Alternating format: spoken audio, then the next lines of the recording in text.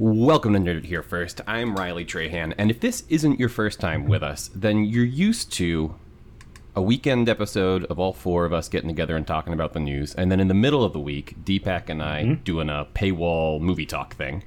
But we have a guest this week that is so exciting that we had to crash down the paywall and share it with everyone, because Mr. Neil Miller of Film School Rejects is joining us to talk about Michael I didn't Mann. know that we were busting down the paywall for me. Now I feel like deeply honored. We can't keep you from the people. Your opinions demand to be heard. Yeah, that's the rumor. That's the rumor. So thanks so much for being on. Thanks for being here. We have been trying to get our schedule straight, and since we started planning this, actually, I feel like there's been some weird Heat news that we have to talk about.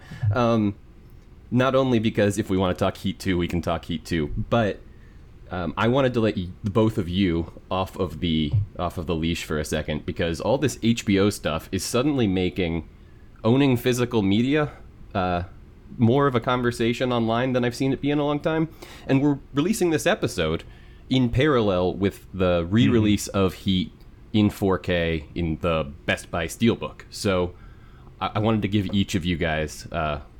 Deepak, if you want to start us off, and I know you can rev all the way up with this one. Just why should people buy because it's this Heat. movie? It's one of the best crime thrillers ever. And yeah, you're right. It's coming out August 9th on 4K disc. It is now coming out courtesy of Disney because it went from Warner Brothers to Fox a few years ago with I think it was Regency.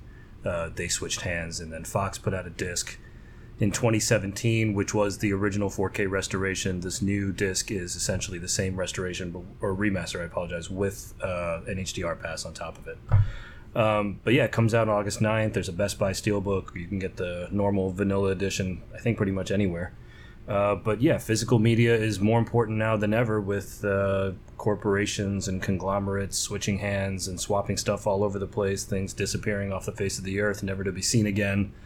If you don't have it, something that you can hold in your hands, you don't really have it. Digital copies are just a lease. They're just giving you permission to watch it as long as they feel you're allowed to watch it. So if you want to own Heat or really anything else, if you want to feel like you actually can watch it whenever you want. And of course, there's also, we've talked about on the show, issues of kind of silent censorship going on where they'll take things out or change things without telling anyone. Own it on disc. Own something you can physically hold, because otherwise it's not real. I feel like McConaughey in Wolf of Wall Street is telling them it's a fugazi, it's in the ether. It doesn't exist, man. I feel like that's especially true Yeah, with Heat, that right? detritus Mann's line, always, we lost it putting out like a new 10 years version ago. every I've time he never puts heard it one out. since. Neil, you're not a big physical media guy, right? It's fine. It's on Netflix. No, I've in fact, this week I'm beginning my project of recataloging all of my physical media after moving in, when did I move? 2021? Yeah. What year is it? 22? Yeah, okay. 21, I moved. And a lot of my stuff went into storage, a lot of my Blu-ray collection. And so I'm just now starting to recatalog it.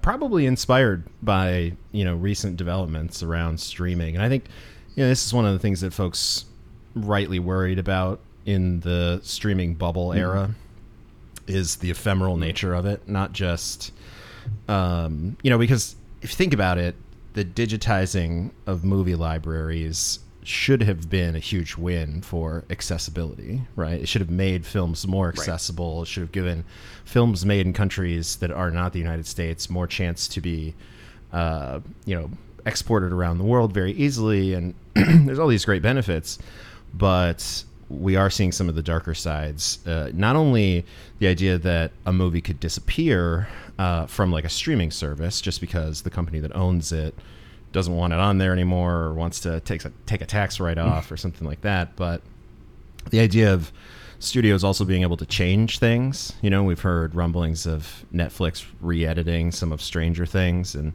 I always think back to Game of Thrones season 1 when they had that scene with George W. Bush's head. I still have the Blu-ray of Game of Thrones season 1, the initial release that has that scene in it. But if you go on HBO Max, assuming HBO Max still exists by the time you listen to this podcast, and watch that episode, it's no longer there. So, there's concerns about people not having access to a thing entirely, and those things changing, and it reinforces the importance of not just physical media, but people who work in preserving physical copies of things, so that they don't just disappear, because that is for a lot of things that are being created for streaming a high possibility.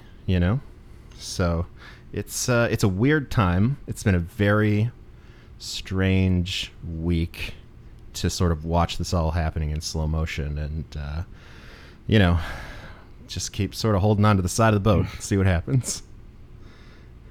I know that this is an important issue to both you guys, and because we did want to have this conversation to promote to people that you can go and get this great new version of Heat, which, by the way, has deleted scenes, because that's what you needed. You were missing more scenes. We wanted to make sure we just took a second to talk about that. But cool, I'm glad we did. And then how we really had planned to start originally was, does everybody want to do like first watch stories? I only came to this movie very recently after Deepak pestered me into it, and then found out it was great.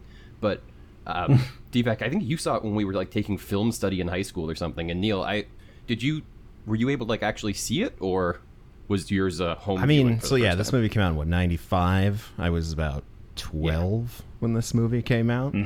Well, it depends how reckless your parents are, Neil. I was revisiting with my mom over the weekend the fact that she let me watch Chicago and The Untouchables when I was 9, because she felt like it had artistic value. Yeah, so. I mean, it's or she has a she thing also for really Chicago. likes, one of our great Midwestern. Yeah, listen, cities. as somebody who grew up in Cleveland, I can tell you that Chicago, very nice city, lovely Midwestern city.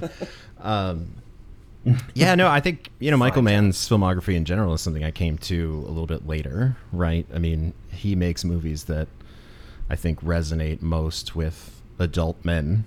So it wasn't until I was an adult man that I could truly connect to how great a movie like Heat was. I think actually Last of the Mohicans might have been the first one I ever saw. So in my mind, there was I had always conflated, I think in my early 20s, Michael Mann and Terrence Malick, and it wasn't until I really dove into their two very disparate filmographies that really began to appreciate them on an individual level. And so I think Heat's a movie that I caught much later. I've never seen it in theaters, which is a sad thing. It's one of those movies that's kind of up there in the pantheon of ones that I would love to see a repertory screening of, especially the the shootout at the end and the way that's built to be seen in the biggest, loudest place possible. I mean, it's a movie I've loved for many years at this point, and there's this just undeniable quality of realism that I think he achieves in all of his films, but none more than in Heat. Can I say, and then Neil, I want you to not have to comment on this. So then Deepak, I want to hear your first watch story. But we're going to get into that shootout scene later. But if anybody wants an incredible breakdown of it, there is a run, don't walk to your nearest HBO Max while it's still there, and check out One Perfect Shot, which Neil produced and has an incredible breakdown of that scene that was really, really insightful and helped us to prep for this episode. Yeah, so it's Deepak, first watch story. Yeah, first watch. I came to Heat just through a general kind of self-education on Mann, because the first thing I ever saw was Collateral, and I think it came out in 2004, so I don't think I saw it immediately, but I was like in early high school when I saw it. See, I had the irresponsible friend who showed me Collateral like 13 or 14, right when it was coming out. I actually remember seeing it for the first time on a plane, and I was like, oh, this movie's amazing. So I saw it the way God intended. But then, through that, somehow stumbled into Heat, and it didn't hit me initially how good it was. I mean, I liked it, but it's kind of, when you're not necessarily adept at really appreciating film or cinema for what it is, you just kind of remember it for Al Pacino's outbursts. But it's a fantastic movie. Like Neil says, it's incredibly. I think the thing that really drives it home is the realism of it, or at least the sense of realism about it. That of course has been copied numerous times. Probably most famously, Dark Knight was heavily inspired by that. And that's probably where I also came back to it not long after, and then really kind of developed an appreciation for it. But yeah, I've seen it a million times over the years. You find yourself discovering new things about it each time you watch it because it's so dense. There's so much in there, and that's generally the sign of a good movie. So, well, and that idea, right, of like stylized realism, I think, is something that people throw around with Man a lot. Yeah, because Neil, and we're gonna. No, I was just gonna. Yeah, it's everything feels so incredibly real and thought through and lived in, but at the same time, like there's a graceful elegance and like a choreography, I think, in all his movies, where, you know, it's almost like Nancy Meyers doing an action movie, right? Like it's an extreme precision in every single thing, but it's guys shooting each other instead of beautiful. There's something Neil said about it being so realistic, or maybe his most realistic movie. And I mean, I think just for subject matter alone, that might be The Insider. But this one, as far as like his action movies, it's definitely more realistic than Miami Vice. It's probably more realistic than Collateral. Although I mean, people tend to think Collateral falls apart at the end. I think the end is earned. I think the whole point of Collateral is that it builds up to them having a shootout. Like on the train? But like the fact, the fact that Jamie Foxx becomes like an action hero at the end. I was like, no, I don't think he really does. But yeah, there's also kind of a double-edged sword there where Black Hat is apparently very realistic, and it's also his most boring movie by a mile. So, sure. Yeah. Although there is a director's cut that I've not seen yet. There is something funny to me about Michael Mann, a man who's about to be entering his 80s, making a movie about the internet. There was just some sort of like disconnect there with Black Hat. He was an odd pick. But, you know, like many of Mann's movies, I'm sure it'll be reappraised at some point as being better than we remember it. You know, I even feel the way Collateral, I think, is probably the biggest example of that. I don't remember being super high on Collateral in 2004. But, you know, when you study Mann's filmography and you see that a lot of his movies are really just about, you know, a guy, usually a sort of lower working class guy, just trying to make it through the week, or in Collateral's case, make it through the night.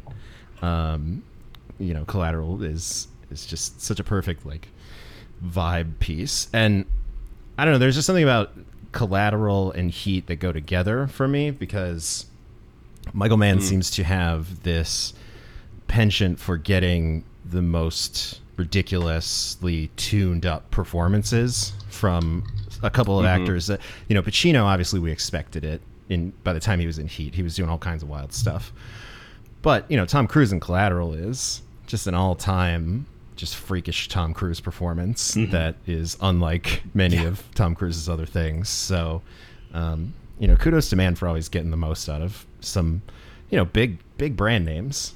It must be like a tough guy thing, right? Like game recognized game or whatever. But I was thinking a lot about Collateral while watching Heat immediately before we recorded this. And one of the maybe least flattering comparisons I arrived on was De Niro does not run nearly as nicely on camera as Mr. Cruise runs. Sure. But there are a lot of things about them that, I mean, yeah, the dynamic between those guys and kind of how they, like, abandon their original kind of moral codes and change how they view the world over the movie and whether that ends well for them or not.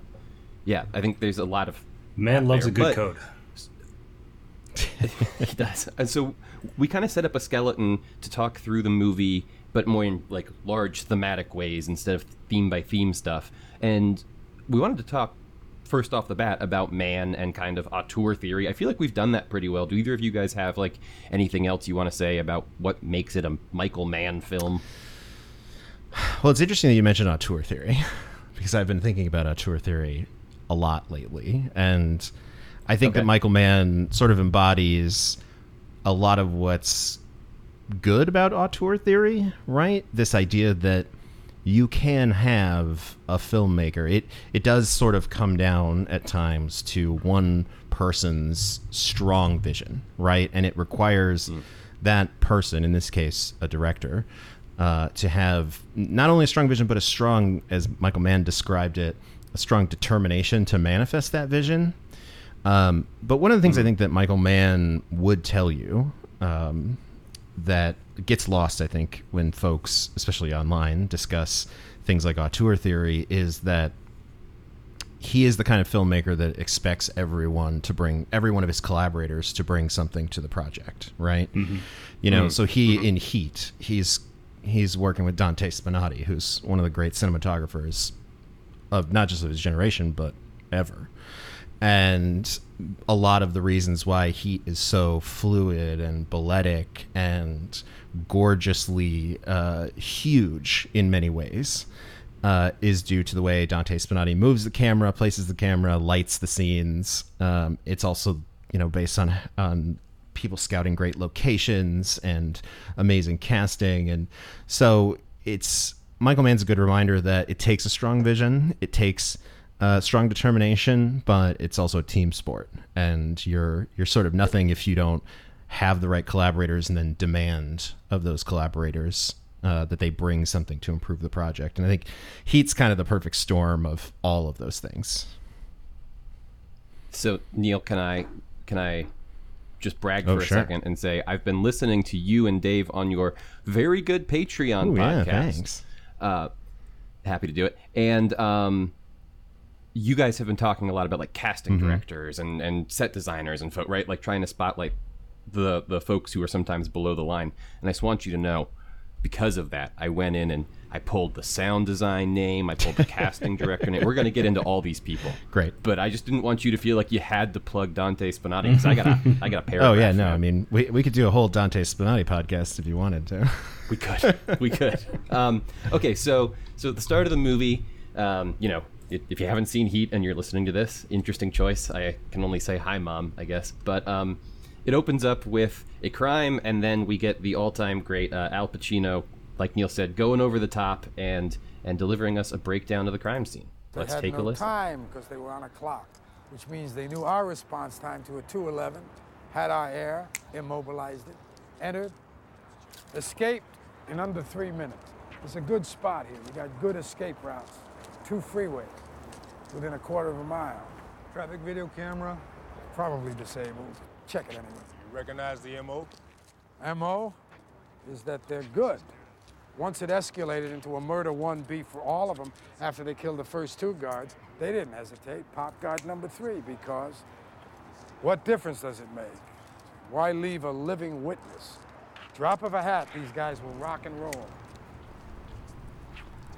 I have to say, I've been saying drop of a hat, these guys will rock and roll to my wife for like the last 3 weeks. But there is something about just a very well-written piece of dialogue in any movie, right? We could talk about Jerry Maguire or Deepak, you and I are always throwing True Grit lines back and forth at each other. There's just a certain type of dialogue that like you want to say the words, right? It's like impossible to let some scripts go. There's a verisimilitude there that you can tell that he's done the research. They're technical terms, but you can understand what Pacino is saying, maybe because of the performance or just because the words are so carefully chosen. But you, again, goes back to the realism or the perceived realism of it, where, it's not, gumshoe talk from late night cable. It feels real. Yeah. I always forget about Pacino in this movie. I think a lot of people forget, right? There's his big moments, but it is one of the more, especially as he got more famous and sort of became a bigger talent. At this point in 1995, he was all caps Al Pacino, and the commitment that he has, right? I think the thing that makes Heat work outside of all the filmmaking elements around them is the full commitment that you get from both Pacino and De Niro in these roles, and it's some really special stuff, Yeah, absolutely. And I think that, people always jump to the diner scene as kind of the apex of that. But I think the reason that is so good is because they are so incredibly good in every moment of these characters' performances, right? Like, they are always locked in. You're always excited to see either one of them on screen. And then when they come together, it's like the Avengers or whatever, right? So shortly after that, we get a sequence in which Robert Downey Jr. I said Avengers and my brain broke. In which Robert De Niro's Neil McCauley meets a very attractive woman who's much younger than him, and his reaction to this is basically, "Hey, lady, fuck off." But eventually, he's on her balcony and they're kind of looking out over Los Angeles. And Neil, I was wondering if you could explain to me why people always talk about digital and film with Michael Mann. I've been told it has something to do with this shot here of the kind of green screen LA behind them on this balcony, but honestly, I don't really understand it myself. Well, I mean, I think Michael Mann went through a period, right, where he has been experimenting with digital, and I think that it worked well, and there are places where it doesn't work. I don't see anything but beauty in the way he is composed. I think there's like a sort of an ethereal nature to this sequence where the lights of LA start to sort of blend together. And, there are pieces in this film of mood, right? That are just, it's all vibes. And it's when Mann chooses to push realism, right? Push past it, it's for the vibe, so it's the vibe of look at how big and sprawling Los Angeles is, and how sort of dreamy this world is, and obviously we'll get to the vibes that come later that he creates with sound and fury, but I mean, I think there's always a discussion about whether or not CG or digital photography is good or bad, and it really is. It's always just a matter of it's a tool in the hands of a filmmaker, and I think in Michael Mann's hands, it doesn't really ever look bad to me, especially not in Heat. Deepak, I'm wondering, you and I have talked before. We talk a lot on this podcast actually about like the way that certain directors will kind of apply their political clout to maybe a pet project, right? Like Nolan's always trying to shoot as much as he can in IMAX. We had Ang Lee experimenting with frame rate there for a minute. Seemed like it might get exciting. Do you feel when we talk about that, we talk about it with largesse, right? We're always very impressed by that sort of thing. Do you feel any kind of like emotional feeling one way or the other on the idea of film versus digital? And do you think that there is anything more than just a feeling on that for people to have? Do you think there's like an actual difference in the product? No, I think what Neil said is 100% correct, which is that it's a tool to be used by the filmmaker however they choose to use it. I mean, there are people like Fincher who use digital, I think, probably better than anyone, or even for a particular cinematographer. We talk about Roger Deakins and the way he uses digital for the images and stuff like Skyfall or 1917 or even Blade Runner, right? But if we want to stick it particularly to Mann, his transition to digital, if I recall correctly, was out of practicality because of Collateral taking place entirely at night. He needed something that could handle low light. Same thing happened with Miami Vice. There's a lot of low light there, so digital became more of a practical option. I think after that you get to Public Enemies and Black Hat, where it's not necessarily about whether or not it services some practical need or if it services the story. It's more about, I'm already doing digital, the industry is moving towards digital, let's keep it that way. And Public Enemies is where you really start to see people go, I don't know if this is right because it's a movie that takes place in the past, digital might not be appropriate for it. I thought it was fine. I thought he's clearly trying to do something here experimental where you kind of get like a docu-realism effect. There's a big shootout in Public Enemies at that they're up in the forest hiding out in some cabins. One in the cabin? Yeah. And, I remember that one very vividly. Yeah, and I thought it worked fantastically well for that. I don't really remember Black Hat, to be honest. But yeah, it's the way that you use it and the why you use it tends to dictate how well the result turns out. Yeah, I'm glad that we're all on the same page there. Mostly because you can find a video online of Dante Spinetti and Christopher Nolan kind of getting into a weird fight about this in a really passive-aggressive way. But that aside, I think that you're absolutely right, Deepak, and I like that you pointed out the idea that he shoots so much at night and he has such a commitment, and I think Spinetti is a real master of this, a dedication to lighting things as they would be lit in the scene, right? Natural like he'll lighting. use natural lighting. Thank you. That was what was escaping me. And it looks incredible, right? Because you get, the headlight or the street lights passing over Tom Cruise's face in Collateral, for example, right? Or there's that incredible shot in Heat where Kilmer throws the thing and it hits the light and like the lighting of the scene changes. And that's entirely, because of that dedication to that level of realism, right? it wouldn't have happened otherwise, and it's very cool. Yeah. I think. I mean, it's really impressive. I mean, that one is just got to be one of my all-time favorite like accidents that went extremely well on set, right? The happy accidents of leaving the camera rolling. Yeah, I have such a bad habit of needing to share everything with my beautiful and tolerant wife, and I was like, Maggie, come in here, and she's like, okay, cool, and I was like, he breaks his toe when he kicks the helmet. It's amazing. So cool. He breaks his toe when he kicks the helmet. But yeah, I mean, it's one of the things I love about all of the just talking scenes, the scenes where Michael Mann in Heat takes us to the homes of all these people, and as he describes, allowing us to see how they live, allowing us to connect with characters on both sides, of the law in this case, and you get these wonderful sort of naturally lit sequences, and then you get these pops of this cool blue that washes over certain scenes, and you get these just really interesting pops of color when he wants you to I don't know, I guess take note, pay attention, feel something very specific and unique in the moment. It's a well put together film. I think that's the theme here. Well, and so perfect. So we do have these visits, right, with these folks in the houses, and following up on Kilmer throwing whatever it was, a shoe or whatever at Ashley Judd. We meet up with him in Robert De Niro's home early in the morning, and we have a clip from that. Remember Jimmy McElwain on the yard used to say, you want to be making moves on the street, have no attachments, allow nothing to be in your life that you cannot walk out on in 30 seconds flat if you spot the heat around the corner. Remember that?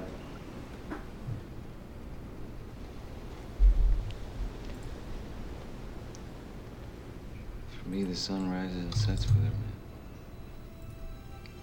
Yeah. Yeah. Okay. It's a hard movie about soft boys who love each other. It really is. I mean, It's part of what I love about it so much. this is, a great example of, first of all, really wonderful production design in Neil McCauley's house. Where he doesn't Yeah, own just furniture. to communicate that this is a dude who does not. He may be a serial bank robber, but he is not a materialist in any way. He is ready to walk out in this life. But yeah, I think you hit it. The relationships between the men in this movie, I think, are so strong that they overshadow, some of the maybe less interesting stuff. I always joke that, Michael Mann, one of the things he passed along to Michael Bay is that none of them have ever really had a full conversation with a woman before. Which, I think it's a valid criticism of a lot of Mann's work, but I think he makes up for it elsewhere, right? He makes up for it by telling us these stories of tortured friendship. In Heat, we eventually get to this incredible begrudging respect rivalry situation between De Niro and Pacino.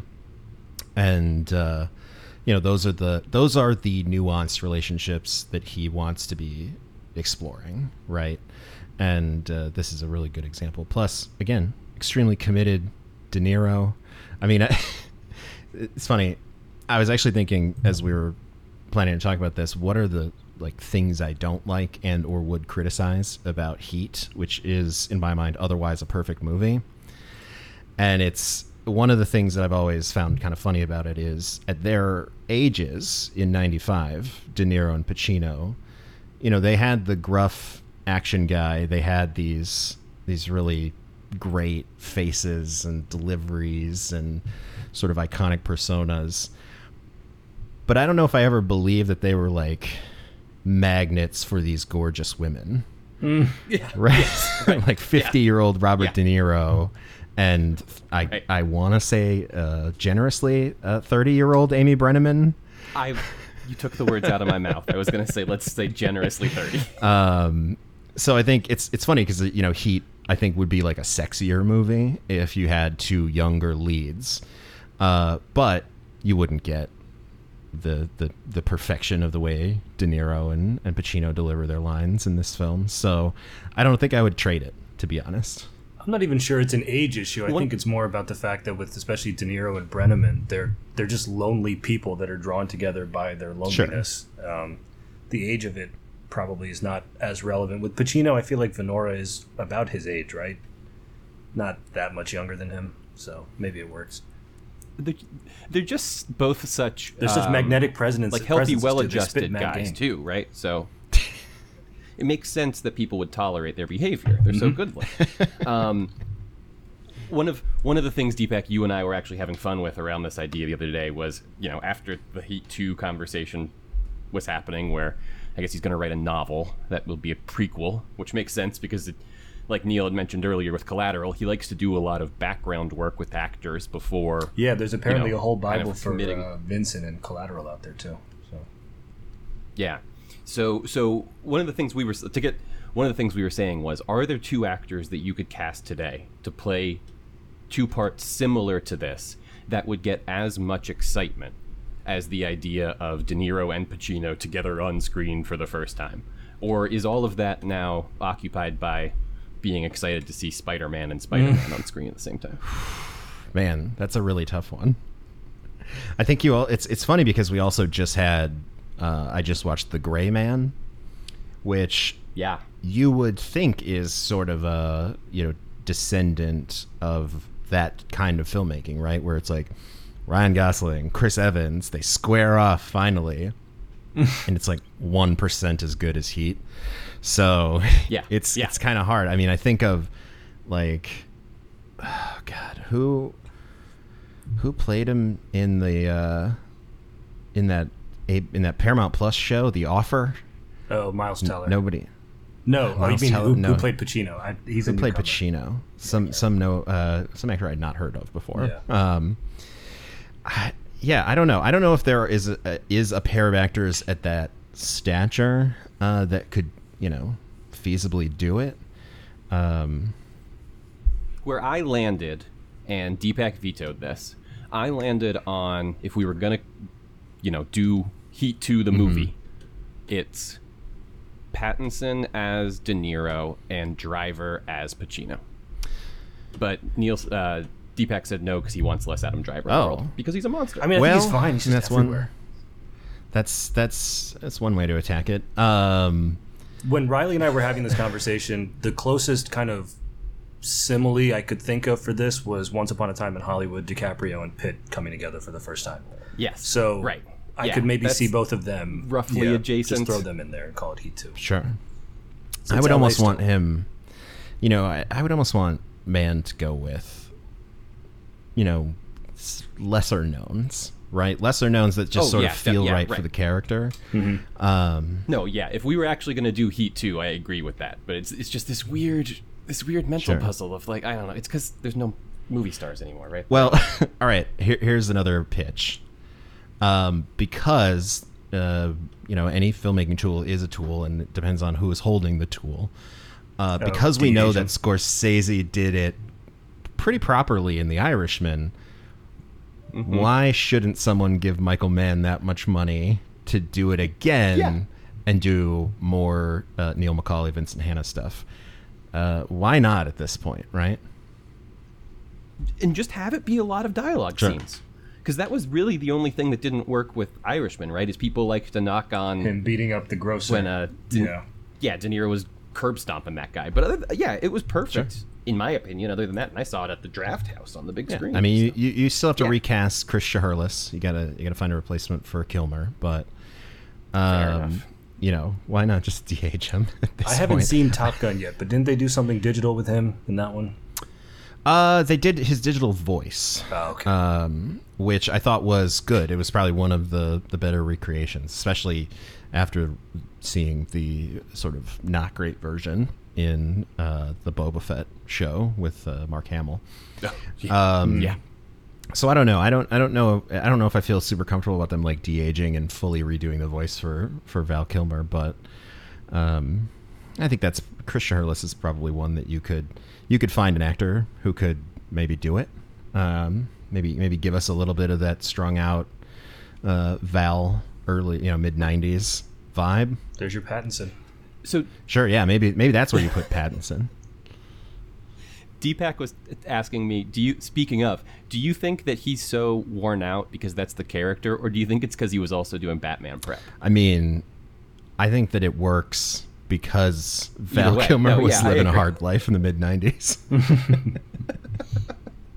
So while we're on the subject of all these incredible performances and how we really don't think there's probably many folks who could command the same admiration, William Goldenberg, the editor of this movie, one of the things that I found a lot of people talking about with him was that he builds scenes around performances and then kind of tries to cut for the emotional cue of the scene. Thinking about that and watching this, it really made a lot of sense, but also it's one of those things that's so effective because you don't have to think about it. You just really are feeling where these guys are at. The big thing here is that it's a 2 hour, 15-minute movie that just kind of blazes by, and the thing with Mann is that he always cuts his movies very, very lean. You could argue that he almost cuts them too lean. The big, probably obvious example is something like Miami Vice, where there's the theatrical cut that just starts with you being dropped into the nightclub. I kind of prefer the director's cut, so-called director's cut, because it gives you a little bit more of that breathing room just to kind of ease you into the world a little bit. And I could argue that Heat probably does need some deleted scenes. Like, if it's a 3 hour movie, give us some scenes of Pacino doing coke. Let's explain the outbursts. Let's get some of that. If you're going to have that much texture in your movie, what's a little more? But at the same time, it's hard to criticize. It's a thriller. It's an action movie. And for 2 hours and 50 minutes, it blazes by you. So it's hard to really criticize him too much. And he does cut around performance, to answer your question, because, I mean, the performances are probably the most memorable thing about this movie in a movie that's full of memorable things. Yeah, absolutely. I just wanted to give us an in to talk editing corner for a while because I know that was important to you. I also, one of the things that, as you were saying, it made me think of is not only is the pace so great, right, that we really do clip along, but I always like that story that you can find some places of how they wanted to sell the TV rights and it was an issue that it was 3 hours, so they wanted to cut it down to 240, and his counter proposal was he could get it up to 4. Yeah, make it a 2-night event. Yeah. I just like, that's wild. That is wild. I mean, and it's all made even more impressive by the fact that they basically cut this thing in half the time that they needed. You know, Oh, right, because the date got... Yeah, I mean, right? I think he tells the story on the television show One Perfect Shot on HBO Max. He does. That's where I saw it. About how basically it was like June, and they were getting in, you know, really in deep in the edit, and the studio wanted it out by Christmas, right? And that is one scenario where Mann could not fight City Hall on this one, and but they did it, and I think, you know, you see the way Bill Goldenberg talks about working with Michael Mann, and you see the way he said, you know, it was the hours were terrible. It was an incredible crunch. It was not the best working conditions, you know, from a stress and sleep standpoint, but it was an absolute gift because, you know, look at what they got. I personally, I don't know if I would add anything to Heat. I think it's, you know, I don't have any sort of litmus test for like what is a good runtime. A good runtime for a movie is the one that feels right for that individual movie. And I think, you know, Heat is sort of right where it needs to be. It's exactly as energetic and fast a movie as you need to keep people interested for that long. And yeah, I mean, sequel, yes, but I don't know if I would ever need to add anything to Heat. It's sort of perfect the way it is. Good movies never long enough, bad movies never short enough. Yep, it remains true. We're inviting a lot of Batman comparisons, which I think is appropriate, but it's almost the exact same runtime as the Batman, and I love the Batman a lot, but it lags a little bit in that final act, and I don't think Heat has that problem at all, right? So it, you know, just bona fide evidence that it is not runtime. It is what I mean, the Batman unfortunately does not have moments where Al Pacino comes in cranked up to like 15. That's what the next one needs. That's what Pacino is Mr. Freeze. So yeah, I mean, Pacino is literally any Batman villain would be hilarious. Oh, speaking of which, I wanted to do this. I'm a little late, but I think maybe in the cut it'll come out right. But I just wanted to say, I was podcasting with Neil Miller half an hour ago. All right. I just really wanted to get Great. that one out. You know what I love about Pacino in this is that everybody remembers him screaming, "She's got a great ass," right? It's the meme that comes from Heat. What I always sort of lightly forget is how many other times he gets to that level with other characters in just ways that feel like, how does this guy not get shot? Like, how does this dude just walk around the criminal underworld as a detective in LA screaming intensely at people, and no one's ever like, I'm just gonna shoot this dude. So story time. Riley knows the story. My dad watched this movie for the first time like 2 weeks ago because we were talking about Public Enemies or something on Netflix, and then I mentioned Heat, and he had no idea what I was talking about. So I was like, this has to be rectified immediately. So he sits down. You got to show your dad a dad So movie. he finally watches Heat, and he comes back. He goes, "It was good, but Pacino was just too cranked up in this one. It was ridiculous." So I explained to him, well, they had this whole thing where he's a coke addict, but they cut it out, whatever. And he goes, well, then they should have left that in because otherwise it just makes him look incompetent. I was like, maybe. Interesting. I mean, I think it makes him.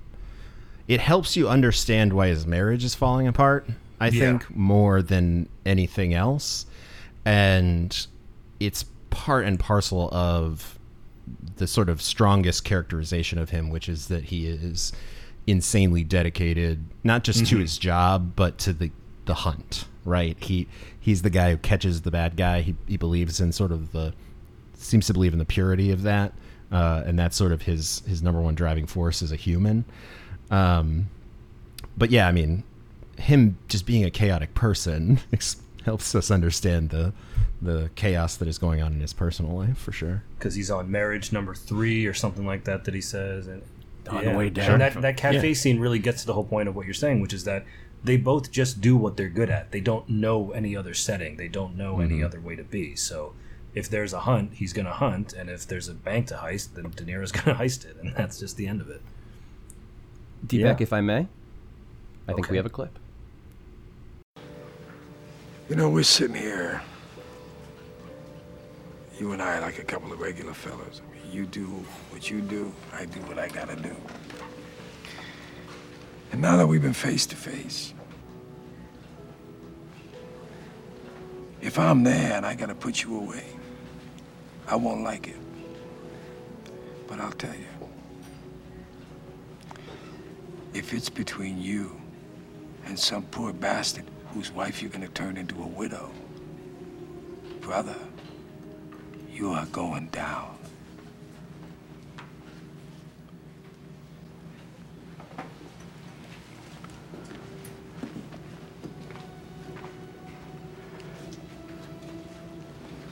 There's a flip side to that coin.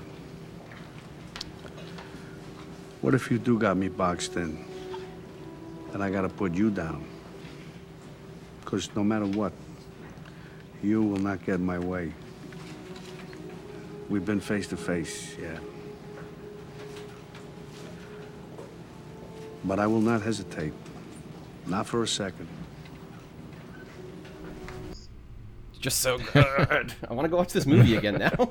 I mean, great performances aside, the bravado on display is just all time next level. And yes, I think it's kind of difficult, I guess, to conceive now, living in today's sort of media environment, just how sort of singular and huge it was that these two guys were sharing a scene together. Obviously, this is not the first movie they appeared in together, but to bring them together as rivals in these two roles is, it was a huge thing at the time. It was a big old crossover, of Hollywood talent, and it's one of those that lives up to the hype of its time and the legendary hype that's come since.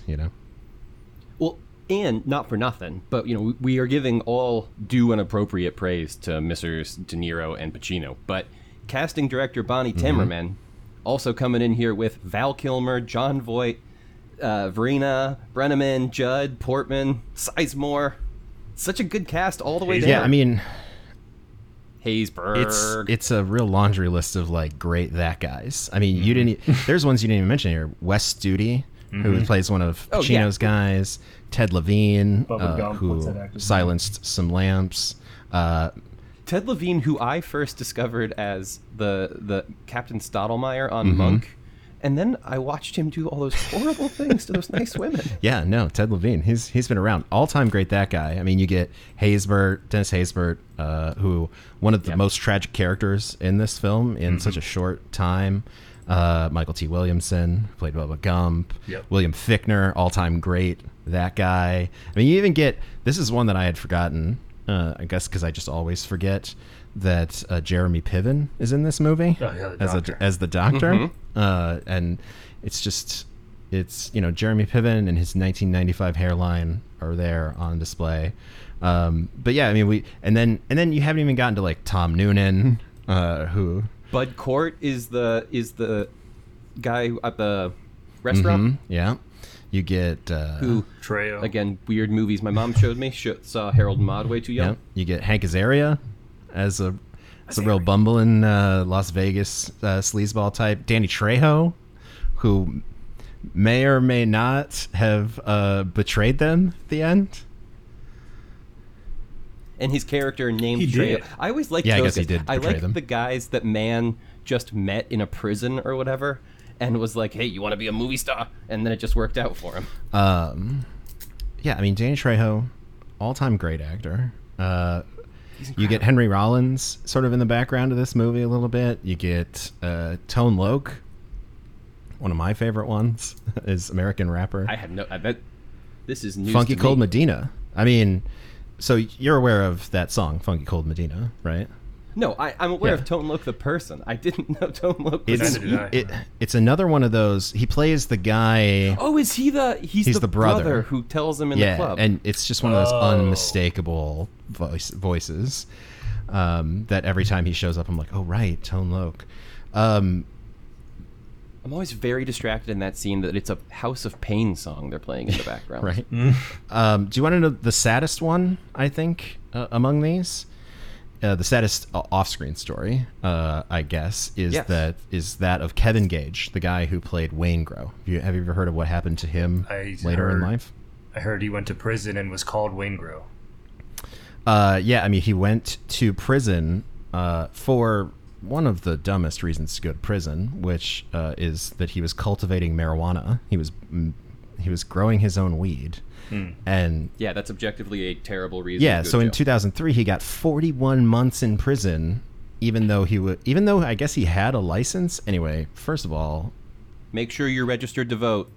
they need to decriminalize marijuana and expunge all those records, because what a dumb thing that is. But really sad story of a guy who gives a really good performance in this as the creepy, I guess, serial killer Waingro. And for that to happen, that's one of the wild, fun, I guess not fun facts about the cast of Heat. But overall, top to bottom, just a cast of all-time great that guys. That Michael Mann, a lot of these folks show up in a lot of his other movies, right? Ted Levine in particular. So yeah, I mean, even John Voight. John Voight's a tough one because obviously John Voight in real life has some real bad takes. Yeah. But especially in the 90s, John Voight was a very good actor.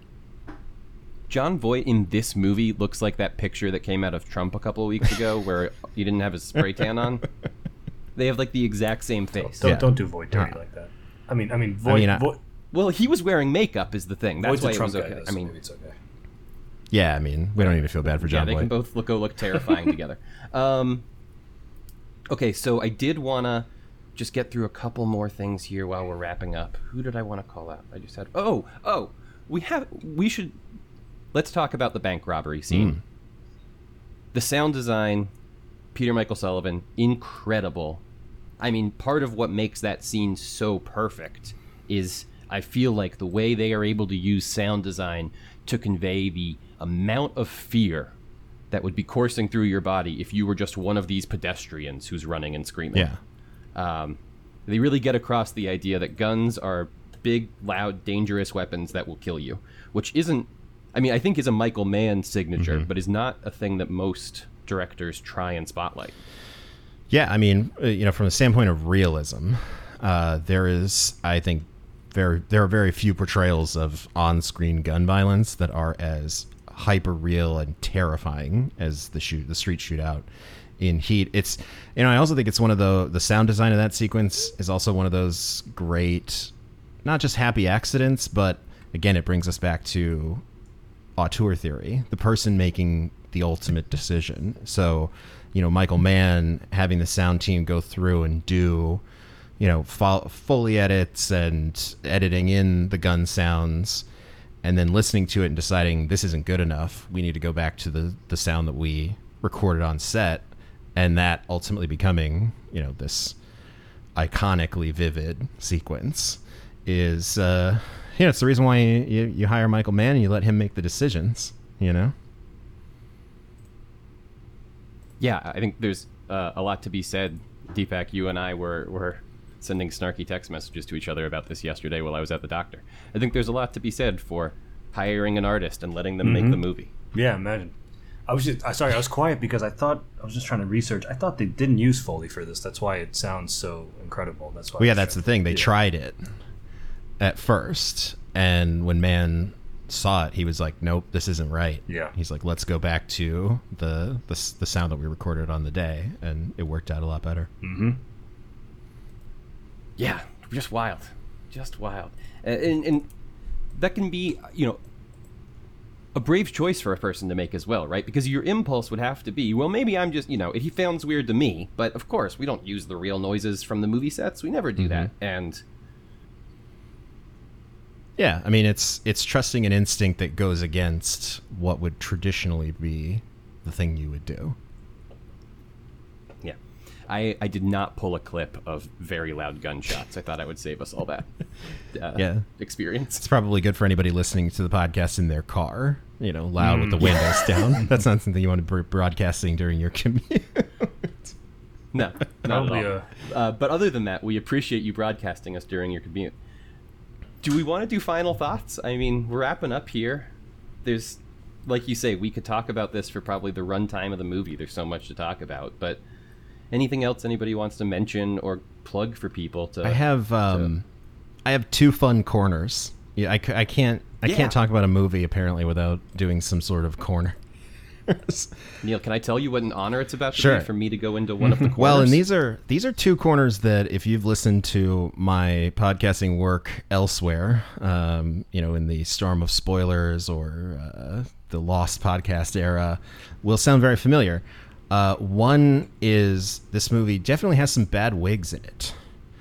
Yes, there are some ill-advised hair choices. It's one of the things that sort of I oddly appreciate about Michael Mann is that he's all about realism, and he's all about giving you this real emotional experience about you feeling what it's like to be really in a shootout.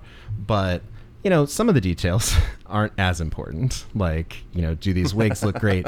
It's also an all-time accent corner movie for two specific characters. One is... Oh, can we play? I mean, all right, so let's look up. I'll let you guys guess where is Amy Brenneman from? Not the South. Okay. So in this this film, her character is from Appalachia. She describes it as Appalachia. That doesn't sound right to me. Growing up in Ohio and sort of near it, I always called it Appalachia. Yes. Well, interesting. So we are. I am. Deepak used to be in Western Virginia. Okay. Probably about half an hour from the West Virginia border, and I've always heard people say it Appalachia. Ooh, so this okay. might be a regional. So this situation probably we've got slightly here. better than I thought. Her accents never sounded great to me. But yeah, if you had to guess where what state of the Union she's from, she's American. I'm gonna say she was born in California. I'm going to say New York. Close. She was born in New London, Connecticut. Ooh. So I, never quite sold on Amy Brenneman's accent, but Yeah, no. that's not a problem for me. The other funny one is De Niro. And the character of Neil McCauley being from the Bay Area and him just being like, hey, you know, back in Oakland, we just fucking forget about it. So that's always sort of tickled me. But I think that Michael Mann gives us enough realism in his movies that we can overlook some poor wig choices and some questionable accent work. Or in De Niro's case, he's not trying to emulate a Bay Area accent. It's just funny that he keeps Neil McCauley continues to bring up his home in the Bay Area. Yeah, growing up in San Francisco or whatever. I had never thought about that, and now I'm never going to be able to not think about that when I watch this movie. That was a great place for us to end. Thank you, Neil, for having your corners prepared, and thanks for coming on to talk with us about Heat and Michael Mann stuff. Thank you. It's been a delight to be here and talk about a legendary movie and a legendary filmmaker and someone I admire greatly, and absolute delight. Thank you so much for having me. Do you want to plug all your stuff? Sure. Yeah, I mean, obviously run to your local HBO Max and watch the HBO Max original One Perfect Shot while that streaming service is wherever it goes or whatever happens to it. I hope you watch all of them, especially the Michael Mann episode. We're particularly proud of that one. But you can also find me on Trial by Content, which is a show on the Ringer Podcast Network with my close friends, Joanna Robinson and Dave Gonzalez, where we debate all kinds of nonsense, all kinds of different pop culture topics. What was this week? This week was... you just did comic book TV shows. Yeah, best comic book TV show. I'll probably lose that and then one. By the time this is up, you will have just done best finales. Yeah, and listen, if everyone gets out of that one alive, I think it'll be a huge win because best TV finale is going to be kind of a bloodbath. And then the Patreon podcast, Dave and Neil's Pop Culture Adventure, where we're talking about Godzilla this week. It's very fun. I will clip this, Neil, if it needs to be clipped. But I heard a rumor on a Fighting in a War Room that you might also soon have a Game of Thrones podcast. Yeah, we're finalizing some plans to obviously the people who have listened to Dave, Joanna, and I for many years, many of whom started when we were a storm of spoilers and we were covering Game of Thrones. People have demanded, obviously, that we do it, so we're in the mix. Hopefully, by the time this podcast comes out, we will have announced some various places where you can hear me talking about Game of Thrones. Cool. Let's go poke around the internet if that's a thing you want. Neil, thanks again for coming on. Thank you. And don't forget to tune in next week to hear. That's a great piece of sound.